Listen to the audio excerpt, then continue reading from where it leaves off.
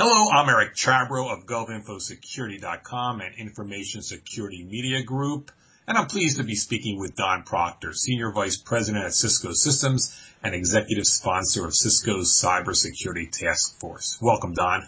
Hi, Eric. How are you? I'm fine. I appreciate you spending some time with me today. What is Cisco's Cybersecurity Task Force? Well, this is a very special function that was created in 2009 by our chairman and CEO, John Chambers, to help drive a cross-functional strategy for cybersecurity at Cisco. It's a very special function in the company in that it touches every function, every theater, and every product that we make. The real gratifying part for me is to find out how many people across the Cisco ecosystem are really dedicated, committed, and working on driving a very comprehensive approach to cybersecurity across our product lines. Why don't you address that? And I'm sure it's not just your company, even user organizations are looking at IT differently these days. I mean, can you really separate out IT and IT security from one another?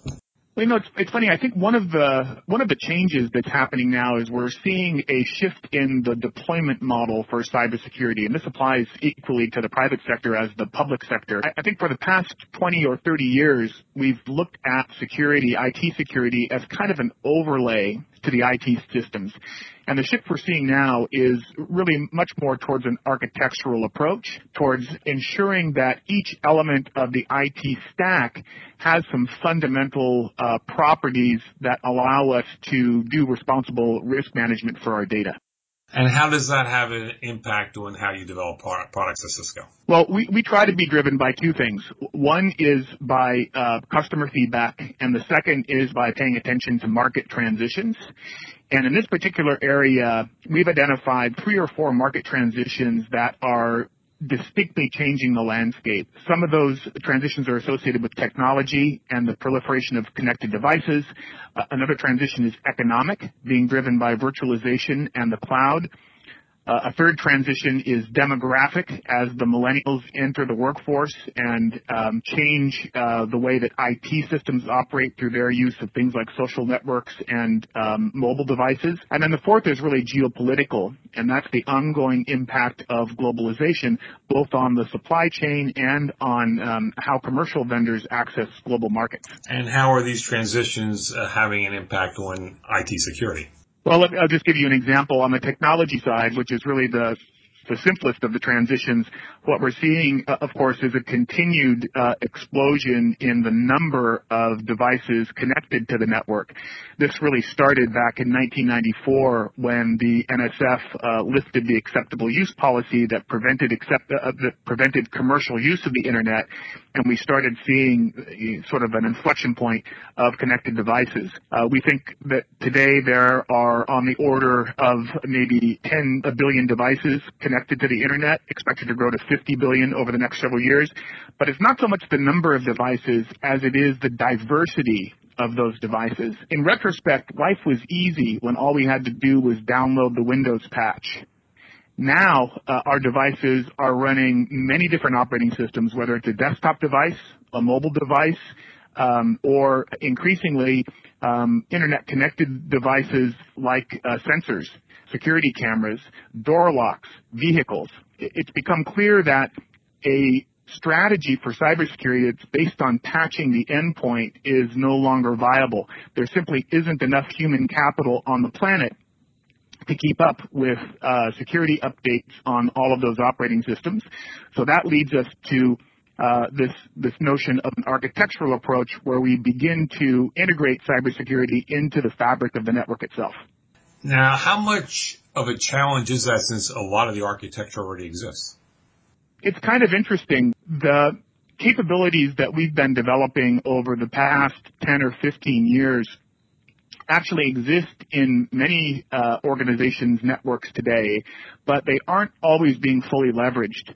And one of the things we do when we're working with customers is we'll go in and do a network audit and point out, for example, some of the things that organizations can be taking advantage of now that may already exist in their network. So this isn't one of those situations where the solution requires a magical turning over of the installed base in short order. this is a place where many organizations actually have latent capabilities that they are not yet taking advantage of. Was that great foresight on the people who developed that, or just something that's was fortunate that it happened? Well, I don't know if it's a foresight or a lapse, but the example I'll give, Eric, is NetFlow. NetFlow is a technology that has been part of Cisco routers and switches for many years now and provides very rich sensor data that allows organizations to baseline the normal behavior on their network and improves dramatically their ability to detect when there's an anomaly like an exfiltration. But we probably haven't done as good a job as we should have in helping customers make the most use of that kind of feature. What are the kinds of security threats, existing or new ones, that are influencing the type of research going on at Cisco? Let me point to a metaphor that one of our security researchers uses that I think is very compelling. He talks about the onion and the artichoke. And the notion here is that in the old days, the exploits relied on a kind of peeling of the onion. First, you had to get by the perimeter defense. Then you had to get by the next level of defense. And you methodically, over a period of time, peeled layers off of the onion until the adversary reached the asset that they were after. Today, it's really much more like an artichoke. The notion of the traditional network perimeter is gone forever. Remote access, mobile devices, interconnectivity with partner organizations and constituents and customers means that that kind of metaphor, the castle and moat metaphor, if you will, no longer applies. Now the adversaries have learned that they don't really need to peel off a layer. All they need to do is peel off a few leaves. And as they continue on this artichoke model, peeling leaves, getting closer and closer to the heart of the artichoke, it requires a different kind of defensive mechanism as well. What is that different kind of defensive mechanism?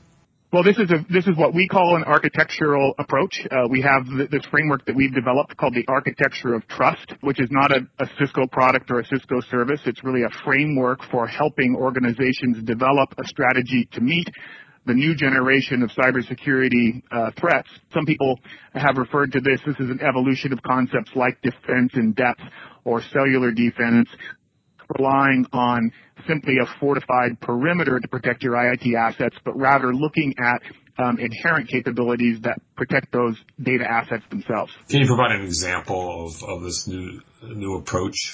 The architecture of trust is a simple model that's based on a three-layered architecture. At the most fundamental layer at the bottom of the architecture are trusted processes. If you don't have processes in place for how your network is operated, how your people are trained, how you do protection, detection, and remediation, then nothing else really matters. The middle layer is what we call trusted systems. This is the traditional infrastructure layer and consists of your network infrastructure, your computing infrastructure, your storage infrastructure, all of those components that provide services. The top layer is trusted services. And when we say services, it's in the SOA context. These are services that are enabled by the IoT infrastructure. And those services also have to be designed with this concept of trust in mind so that we have the appropriate level of visibility and resiliency for the end user. So ultimately, what does this mean in the sense of the kinds of products or features to products that we'll be seeing coming out from Cisco in the next 6 months, a year, 2 years? The trend that you can see here is more advanced capabilities, not only in our security portfolio, but also embedded into our traditional products. An example I'll give is work that we're doing right now on the policy side to make services like identity-based network access more pervasive and applicable to a broader variety of both network devices and also applications. Thanks, Don. Thanks, Eric. I've been speaking with Don Proctor, Senior Vice President of Cisco Systems. For GovInfoSecurity.com and Information Security Media Group, I'm Eric Chabrow. Thanks for listening.